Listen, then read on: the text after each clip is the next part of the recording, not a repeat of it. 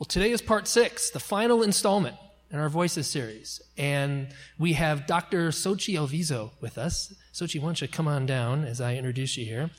Xochiti is an assistant professor of religious studies at Cal State in Northridge in the area of women and religion and the philosophy of sex, gender, sexuality. She has a PhD in practical theology from Boston University. Her research is in feminism and the emerging church. That's good. That's applicable here. She is co-founder of Feminism and Religion, an online project of diverse feminist voices from around the world in dialogue about feminism in religion at the intersection of scholarship, activism, and community. She was born and raised in L.A. What part of Los Angeles? Born in East L.A. Born in East L.A. And I grew up in Hey, why don't we turn... I think I turned it Oh, on. you're on now. Yeah, go ahead. And grew up in Maywood, East LA and Maywood. Wow. And then high school in Pomona. Wow. All And right, undergrad local in guy. USC. Cool. Well, welcome, Xochiti. Thanks so much for being here this morning. Let me get that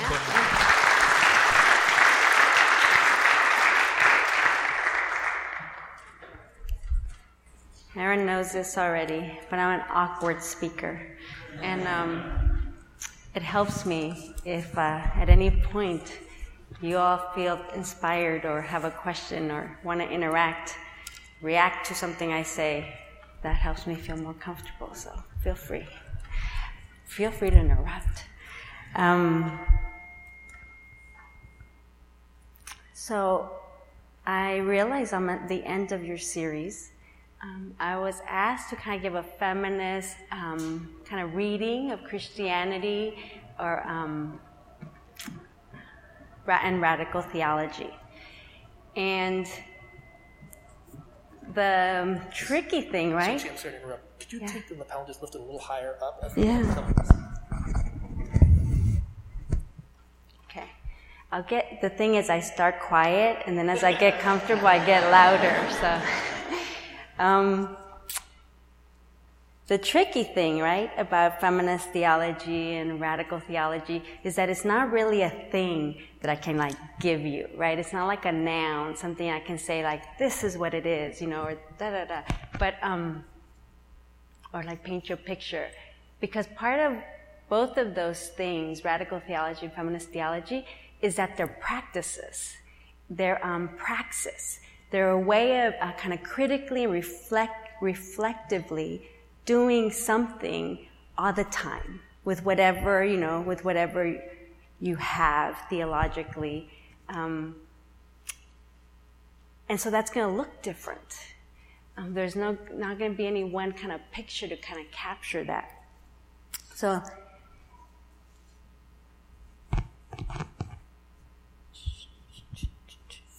okay, so it's a praxis. So I'm gonna try to have us engage a little bit in that kind of practice, that kind of critical reflection. And for me, I was introduced kind of as, Dr. Xochiti Alvizo, and, I'm at Cal State Northridge and stuff.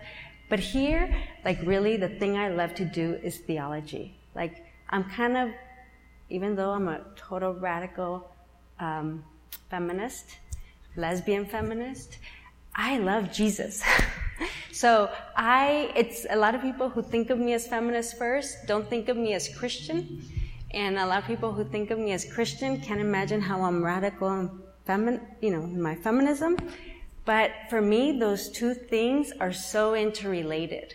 I can be a Christian because I have feminism, because I have this practice, this way of engaging with the world that made sense to me from a Christian perspective. That it made sense to me that I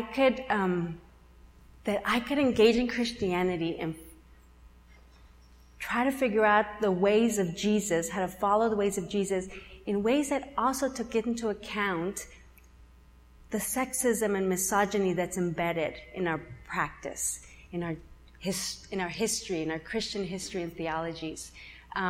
It just made sense that these things should come together. So, I like to start with my favorite gospel, the Gospel of Mark. I think a lot of revolutionaries were inspired by the gospel, by the story of Jesus, right? And I like the Gospel of Mark because when it's the earliest, I forgot what time we started. I know, 5 minutes ago. Okay. So, okay.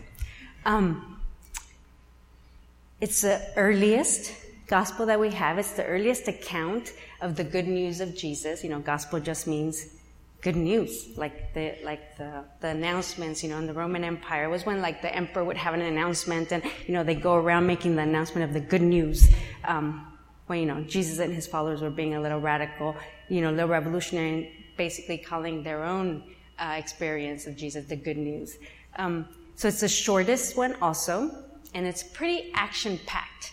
Like from the get-go, it just kind of takes off, and things are just happening one after another immediately. And the part that we read earlier was after John was arrested, right? Now, after John was arrested, Jesus came to Galilee proclaiming the good news of God and saying, "The time is fulfilled. The kingdom of God has come near. Repent and believe in the good news." My favorite part of the whole gospel is repent. And I love it because it basically means like turn around. It's the same, to me, repent and revolution are like the same thing. How do we learn how to like turn around and do things differently? Like reconsider what we've been doing so that it's no longer stuck. You know what I mean? So that it's like, it's alive. So that it's bringing new life. But that beginning, right, of this, new way, this reign, this kingdom of God that Jesus is announcing doesn't start there, right? The Gospel of Mark starts with the beginning of the good news of Jesus Christ, the Son of God, as it is written in the prophet Isaiah. "See, I am sending my messenger ahead of you who will prepare your way, the voice of one crying out in the wilderness." Basically, the good news starts with John the Baptist, who's the one who's announcing and preparing the way. Revolution, repentance, this figuring out of this new way of living and relating starts with preparation. Because it's a freaking hard thing to do. Like to actually change our ways is really hard. Like we don't even know how to do it. It scares us. It scares us so much that you have this announcement. The beginning of the good news starts with this announcement of preparation. And then you have John the Baptist appears. It says, John the Baptizer appeared in the wilderness. And so he's proclaiming and he's baptizing, inviting people into this. And then Jesus shows up and he gets baptized, right? And then, gets a divine vote of confidence. It says, as he's coming up from the water, he saw that the heavens torn apart and the Spirit descended on him like a dove, and the voice from the heaven, "You are my Son, the beloved. With you I am well pleased." And then the Spirit sends Jesus out into wilderness. So you have announcement, preparation, this baptism, kind of this like, this affirmation from the heavens, and then it's like wilderness. It's like, more preparation, like more hard stuff. Then, after all that, do you get the now, after John was arrested? So just think about that. Now, after John was arrested. In a way, like that part, okay, that part is complete. You know what I mean? Like John has done his part. He's out of the picture a little bit because he just got arrested. And that's when Jesus, for the first time, we hear him proclaim something. We hear him say something.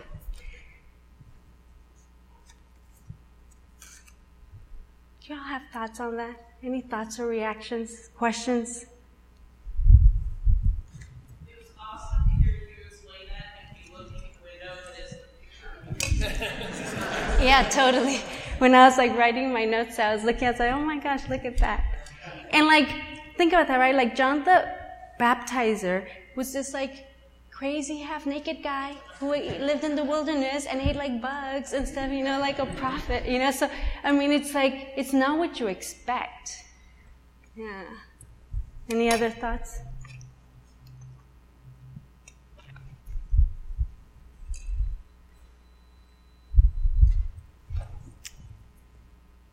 Okay.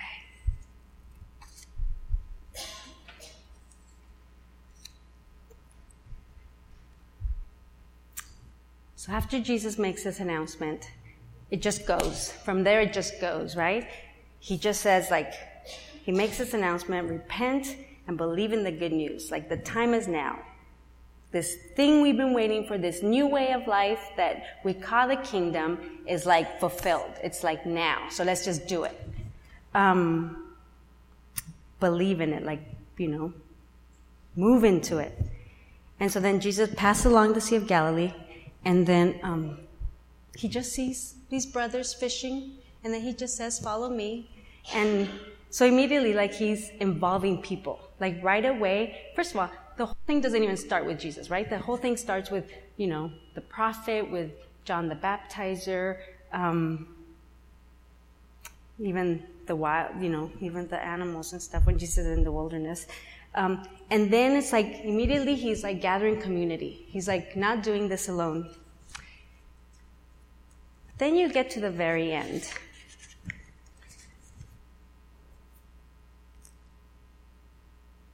And I'm just going to read it. I'm going to read you the end of the gospel.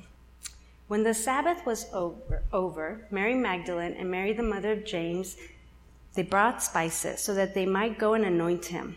And very early on, the first day of the week, when the sun had risen, they went to the tomb.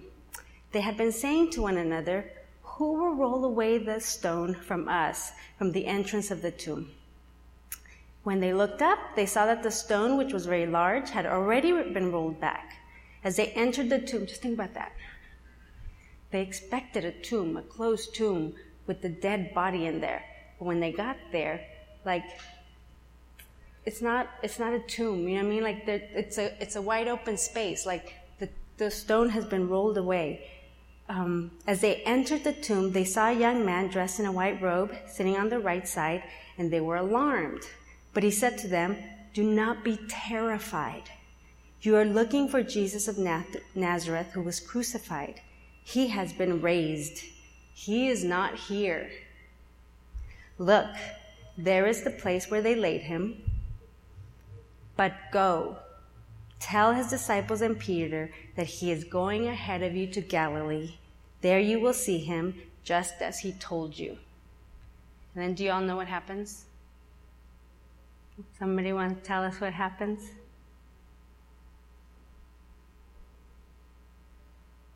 Anyone know the end of the Gospel of Mark?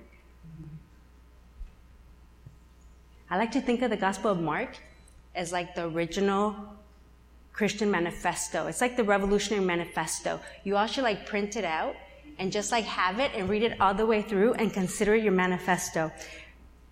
The end is, so they went out and fled the tomb, for terror and amazement had seized them. And they said nothing to no one, for they were afraid. They went back to the tomb expecting to find Jesus where they had left him. You know what I mean? This person who had died, who they expected was leading them into this whole way, this whole kingdom. That word was the way that it was the word that captured the vision of a way of being that was just, right? Where there was no oppression, no exploitation, where there were no hungry people, where there were no prisoners. And they went back thinking that he would be there, but he wasn't, right? The angel says, he went ahead. You're supposed to go meet him in Galilee, just like he told you, but they were terrified. They expected to be able to go back to the tomb and do things in the manner that was traditional. Put the spices, prepare the body. But it's no, that's not how it is. But they were afraid. And originally, the earliest manuscript of the Gospel of Mark ends right there. And to me, it's because to do things differently, we really don't even know how to imagine that. It really is scary because we don't have a picture for it. But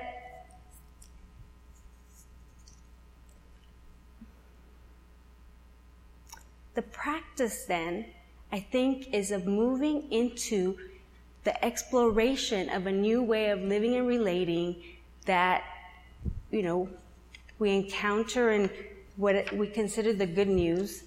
For some of us, especially those that consider ourselves Christian, the good news is, in the way that Jesus lived in community with his friends and followers and stuff.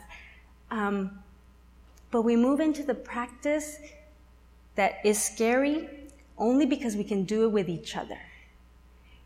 And we take each move and we risk experimenting because we're not doing it alone.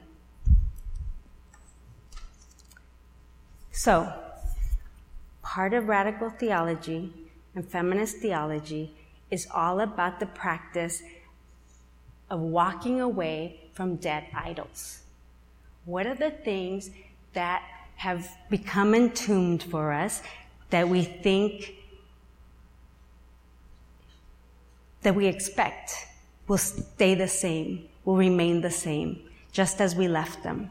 What are those things that we don't even realize are idols, that are fixed in this way that prevent us from going ahead, and seeing what else has been prepared? Okay, I need stuff from you all. What are you all thinking? So just wondering, talk to me a little bit about how language operates like that. Because even if you talk about feminist theology, I was surprised that you were okay with the kingdom, very patriarchal metaphor. So how will the language that we use from day to day and how it relates to sort of unseen behavior and imagining the future? Yeah, so one of the things I try to do is I start with what I might consider our shared language. And so, the gospel gives us a shared language, and the translation in the New Revised Standard Version is kingdom.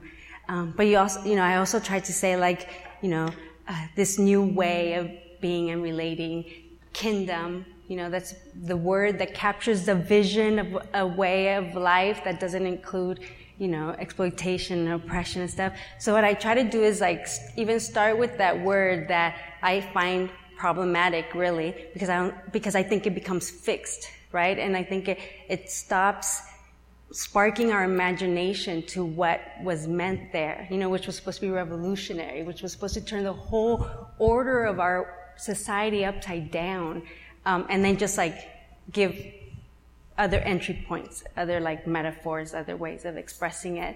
So I do think language is really important. That becomes one of the things that is that becomes a fixed idol for us.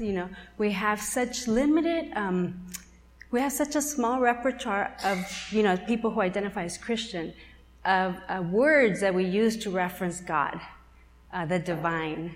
I like to think of whenever I talk about God, I really always just talk about goddess. Even if I trip, you go, oh my God.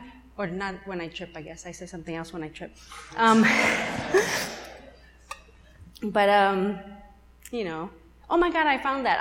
It just comes out, oh my goddess, just because we have to try to remember that, what is God? Sometimes the word fails to capture anything anymore, that's vibrant, that's living and stuff. So language does become something we have to. It's a good place to start. Language is a good place to start for breaking things open in the ways that they become fixed for us. What else? I guess I'm loving what you're saying, and I love the idea of breaking out of dogmatism and getting a lot more less risk averse and more imaginative. Person-centered and experiential. I think we miss out on that as Christians. But then I think my trouble, being raised in how I was, it's very Bible first, very literal. You see, you only see people moving forward into new ways of thinking when it seems to be very direct, concrete. You hear a voice of God, you have a vision, these kinds of experiences. And so maybe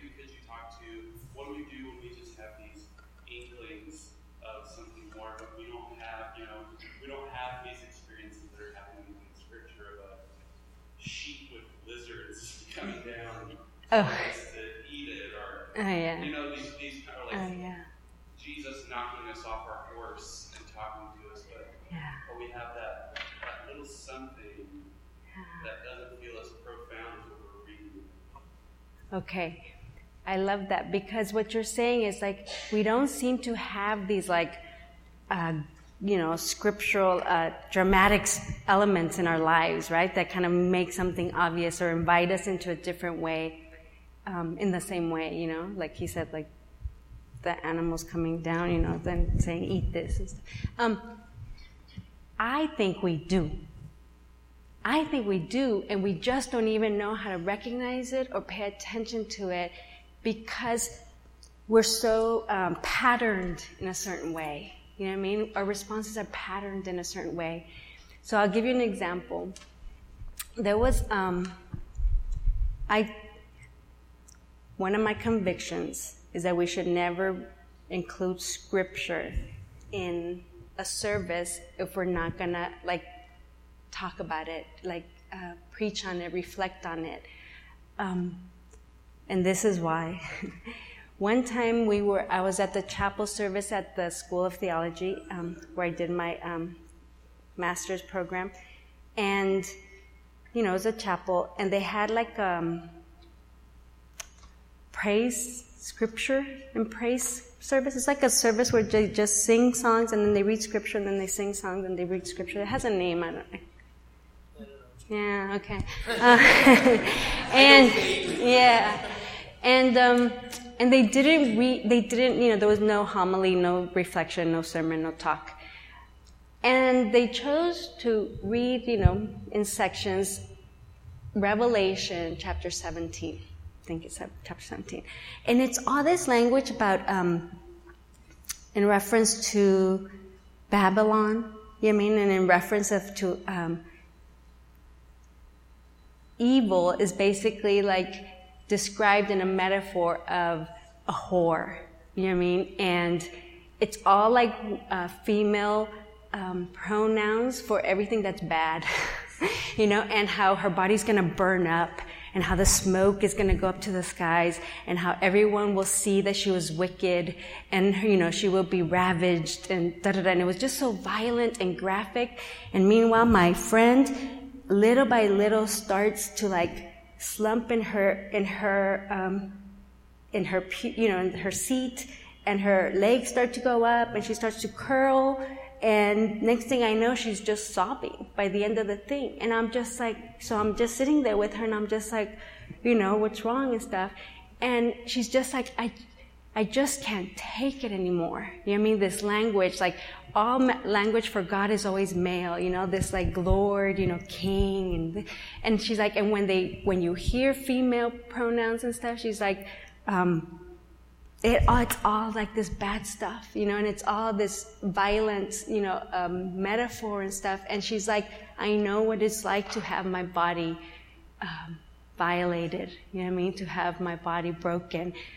She's like, I don't need to come to church to hear that, and not even be like, and the thing was that this woman was reading the scriptures like she was announcing good news. I remember her arms like this, like I remember her like, and she had a smile on her face as she was reading Revelation. And it's just like, how do we disconnect? You know what I mean? How do we disconnect the impact of language to real people's lives? So I think like that's a moment. Like if we can just attune to the ways that the disruptions are happening,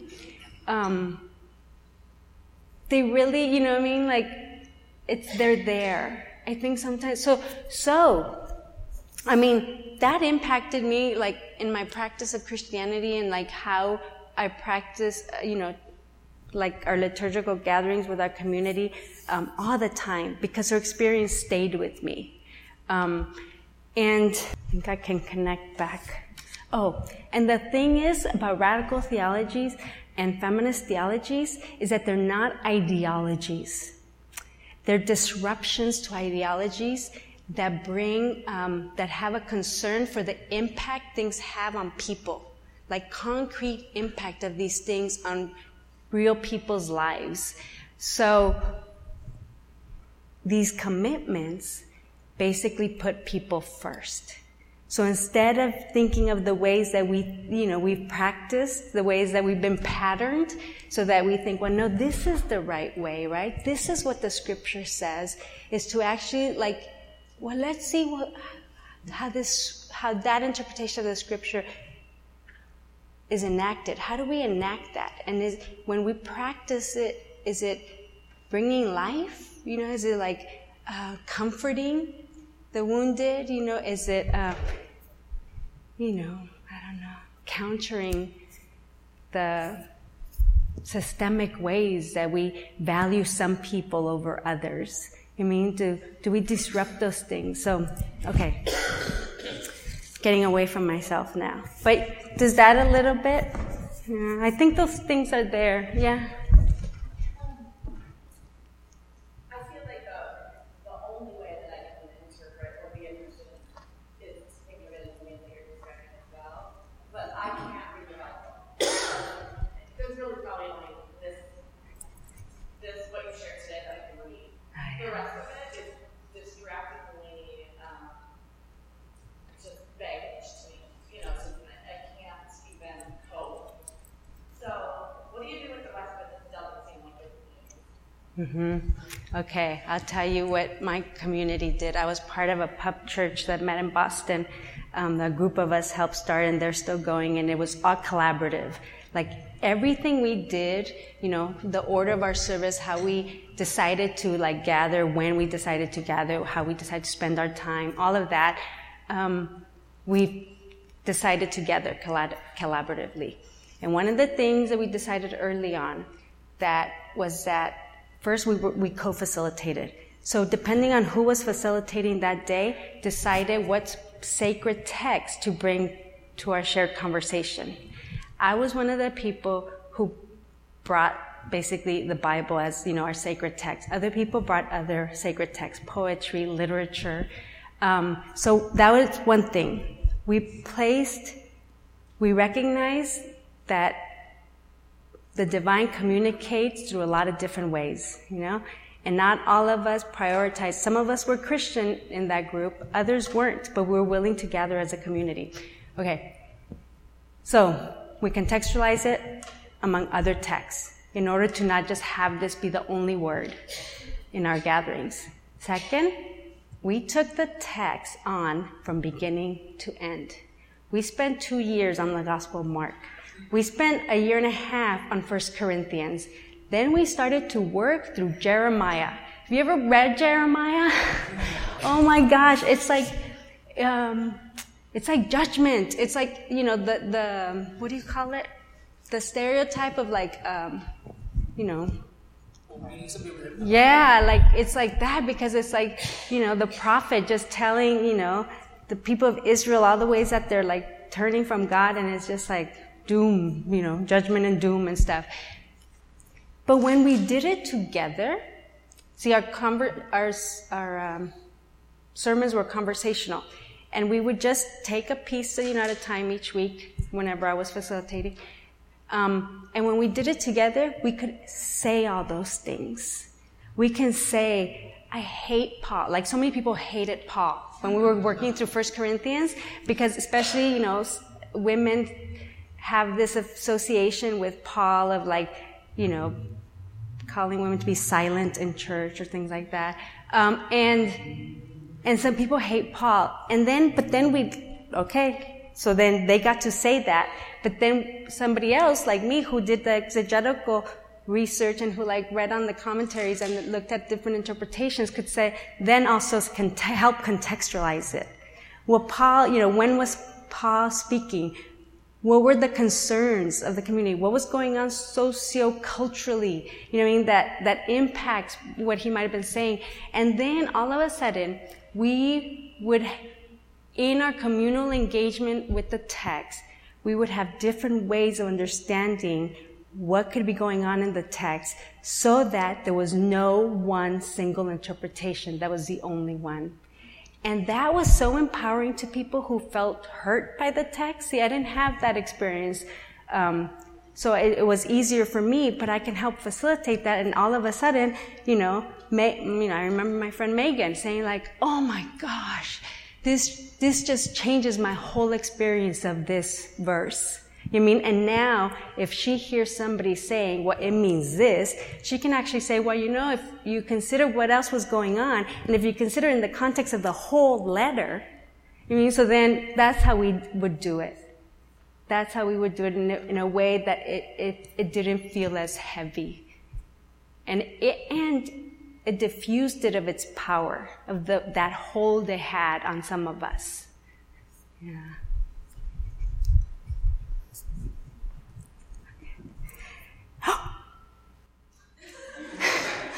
Wow, okay, it's late. That's good, though. I told you about Pub Church. Well, here's another way that we open ourselves up to kind of a revolutionary gospel. Was one of the kind of primary ways was to remember that even, for those of us who call ourselves Christian, there's a way in which Jesus just becomes like, he's the Lord, he's the Savior, and then we hold Jesus up in a way that makes him visible the reality of how Jesus did his work in the first place, which was always with others, which was always in community, that Jesus didn't actually drop from the sky, as this come to save the world, but that the way in which Jesus saves is by offering an invitation and a model for a different way of living and relating in community. So Pub Church, first, communion. Communion was another very debated and contested practice at Pub Church. We had to do a lot of negotiating about how we practice this in a way that doesn't celebrate torture and death and broken bodies. I remember one friend who, as a survivor of sexual violence, she's like, I know what it's like to have my body broken and my blood spilled. I don't want to celebrate that. And I don't want to celebrate anybody else having experienced that. So how did we practice communion, in ways that took all of our different experiences into account? Was one that, depending on who facilitated, we practiced it differently. And one of the ways that I like to practice it was to contextualize Jesus in community. And I'm going to lead us in communion, but I'm going to tell you one thing first. The man I married baked this bread for you all. And we love delicious bread. And communion, when you think about it, at a kind of elemental level, it's about, this material, right? It's about sharing resources. And this material, bread, is delicious. And we always think this shared meal should be bountiful and should be delicious. So we were never afraid to take big pieces. That's all I had to say about that.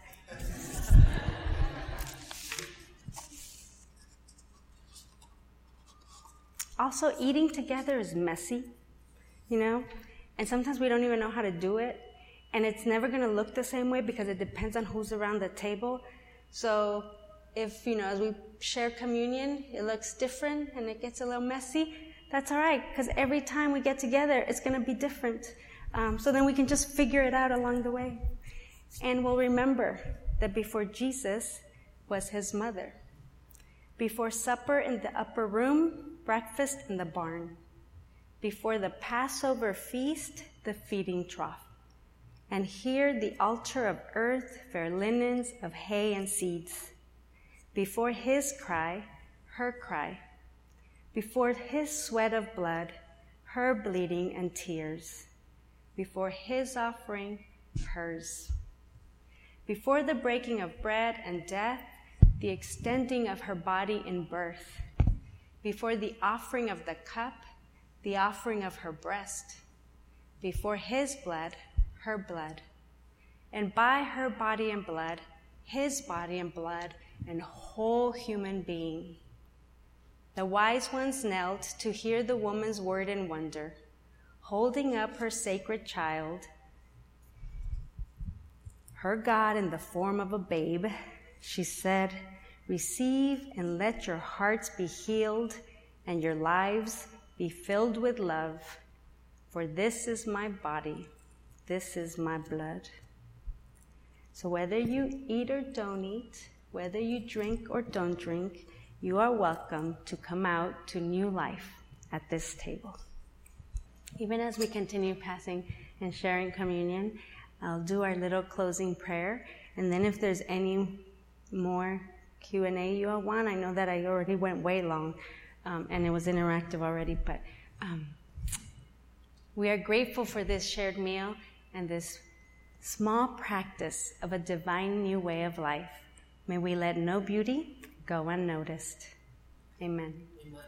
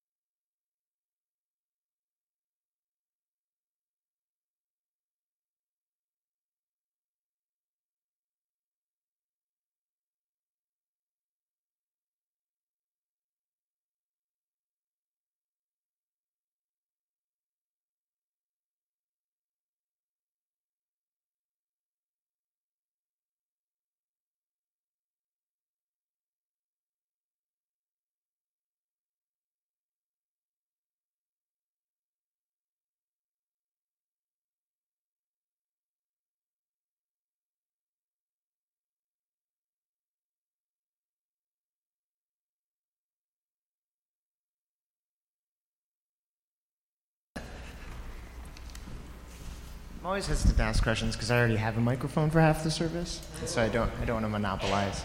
But I saw my opportunity, so I took it. How do you feel? I'll just be honest. I'm actually a little surprised with how hospitable you are, and I don't want to, pleasantly surprised, because I think in our culture, at least and especially in our Christian subculture, the word feminism and the word radical, and especially when put together, gets a pretty bad rap. My mom, our mom, I was talking to her yesterday, and she's like, "I see you have a radical feminist coming to church tomorrow." And I was like, "Yeah, we're super excited." And she's like, "Cool, I'm sure that will be interesting." So she's great. But I mean, just the very terminology usually gets a lot of stuff with it that we get, from pop culture, from news, whatever. Do you find? I guess I'll leave it at. have you found that your approach in sharing what that means to you and what it means to be a feminist, what it means to be a radical theologian, I guess why do you choose, again, the pleasantly surprising, hospitable, let's find connections, let's find a common ground, as opposed to, being more, I don't know if the aggressive, militant. Yeah, that's always a word I hear associated. Yeah, I mean, obviously these are tropes, these are stereotypes, but I think are a common way that many people in our culture and in Christianity think about feminism and radicalism and radical feminism. So maybe you could speak to that a little bit. Yeah, it's real easy for me because I think of feminism as a political movement to end all sexist oppression, misogyny, and embedded prejudice, systemic prejudices against not just women, but actually other marginalized groups. So it's a political movement. When you're in a political movement, you want allies. You need allies. We don't change systems and structures by ourselves. And same with Christianity for me. For me, to be Christian is to follow someone who was all about disrupting the systems of oppression. You know what I mean? Who put people first. I mean, the way that the stories of Jesus, the way that he interacted with people was not based on the cultural norms or expectations, you know what I mean? And often went against those because what he was doing was prioritizing the human that was before him in the situation that they were, in whatever the situation was that they found themselves in, and engaging with them that way first. You know what I mean? As human and valuable and inherently worthy of the best possible way of life, and to be able to participate in their community fully. I see those things as completely compatible. So I don't even choose to be hospitable, right? Like, it's just like, I don't know. I'm like all about like, how do we do life together better? And to me, being feminist is to take into account the ways that we have not done that well when it comes to our universal kind of system of valuing men over women. I mean, there's just so many different ways where we can see that, and it doesn't mean that it makes us, you as a probably male-identified person and me as a female-identified person, doesn't put us on the wrong, on opposite sides of things. It's just a way of bringing awareness to the structures and systemic prejudices that we have inherited. And I would think that we all want to disrupt those.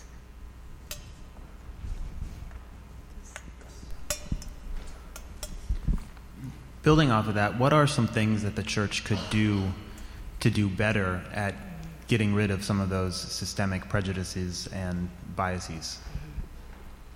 Bring in speakers. I don't know. I'm just.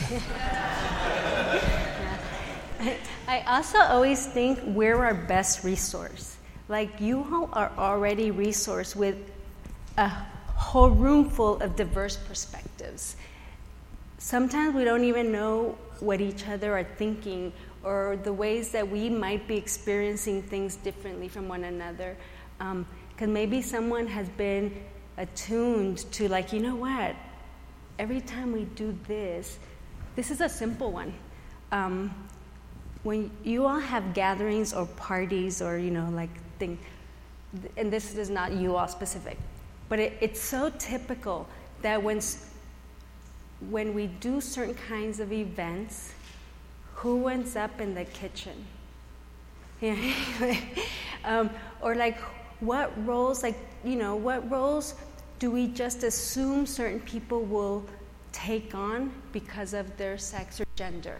I mean, things like that. And like, all I think we have to do is create spaces where we hear from one another. Like, among yourselves. Like, bringing other outside voices too, but like, how do we increase like each person's wisdom, participation, perspective? How do we include it and like make space for us to be able to hear from one another and and then allow that to shape how we form as a body, how we organize as a body. So I just think some of it is just being open to each other as a resource. It's messy. Yeah, it's messy. Because we don't all agree. Mm-hmm. There's liberals, there's conservatives. Yeah.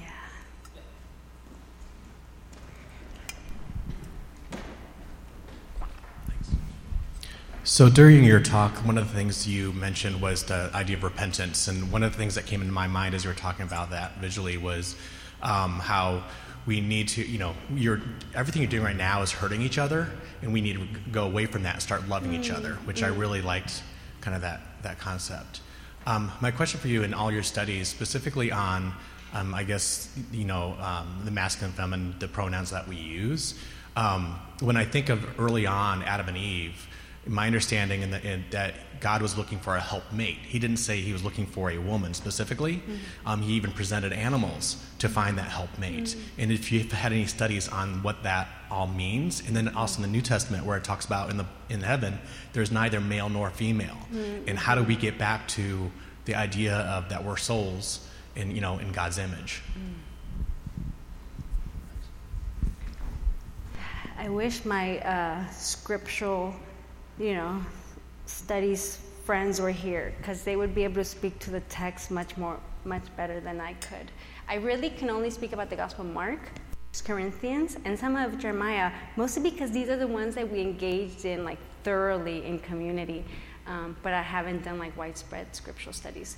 The only thing I can say about Genesis and the creation stories is that we often only remember one of them, and not the fact that there's two of them. And how do we allow those to, already there's a disruption. There's a disruption from the get-go in terms of thinking how we were created. And so, yeah, seriously, I couldn't say more about the helpmate. You told me more than I had even considered. Because, yeah.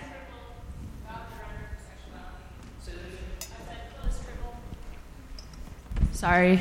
Phyllis Tribble's God and the Rhetoric of Sexuality does a word study on the Hebrew in which she argues that when God creates Adamah, it just means earth, and it's actually not a gendered word in Hebrew. And when God creates gender is at the moment that God creates both male and female, and so that there's an equality there, and it wasn't that male was prior to female. But anyway, she's a Hebrew scholar. Yeah, good. Thank you. Awesome. Okay, we are at 11:30, and so Xochiti, you okay hanging out for a few minutes if people want to mingle and talk with you? Cool. I knew you'd be cool with that. All right. Well, thanks so much for being here, and